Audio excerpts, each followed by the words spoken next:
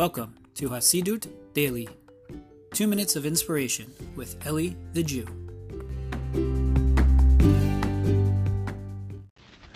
Shalom, my friends. Hope everyone's doing well. I wanted to share with you a quick thought. This week's Torah portion, Parshat Lech Lecha, begins, Lech Lecha, go to you.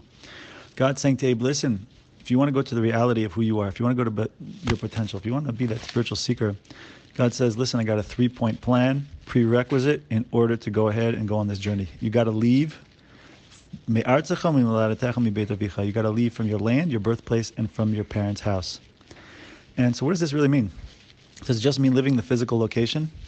I don't think so. After all, if it was just leaving the physical location, it could just say leave your land, and that would be enough, because the land includes your birthplace and your parents' house.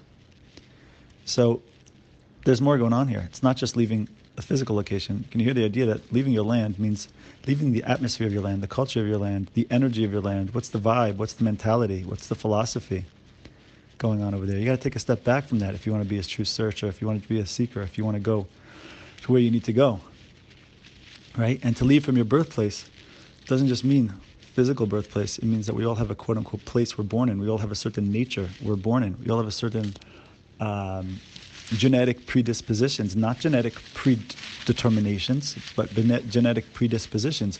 We need to be able to free ourselves from that, pull back from that, in order to go ahead and really go on a journey. And of course, leave from your parents' house. So we all have certain ways in which we were raised, certain ways in which we were spoken to, certain ways which we saw the parents act, right? Because of course, what went into us has very little to do with what was preached and very much to do with what was practiced. So if we want to go on a true journey and choose the path of our life, whether it be the bigger path in terms of philosophically, religiously, whether it be in terms of the path of how we interact with others, we need to extract ourselves, be able to free ourselves from the mentality that was put into us. So my friends, this is the beginning of the journey.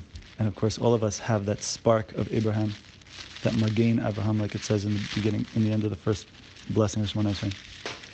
And so we should be blessed to be able to free ourselves from those things we need to be free from in order to go on the journey that is our destiny. Have a great one, my friends.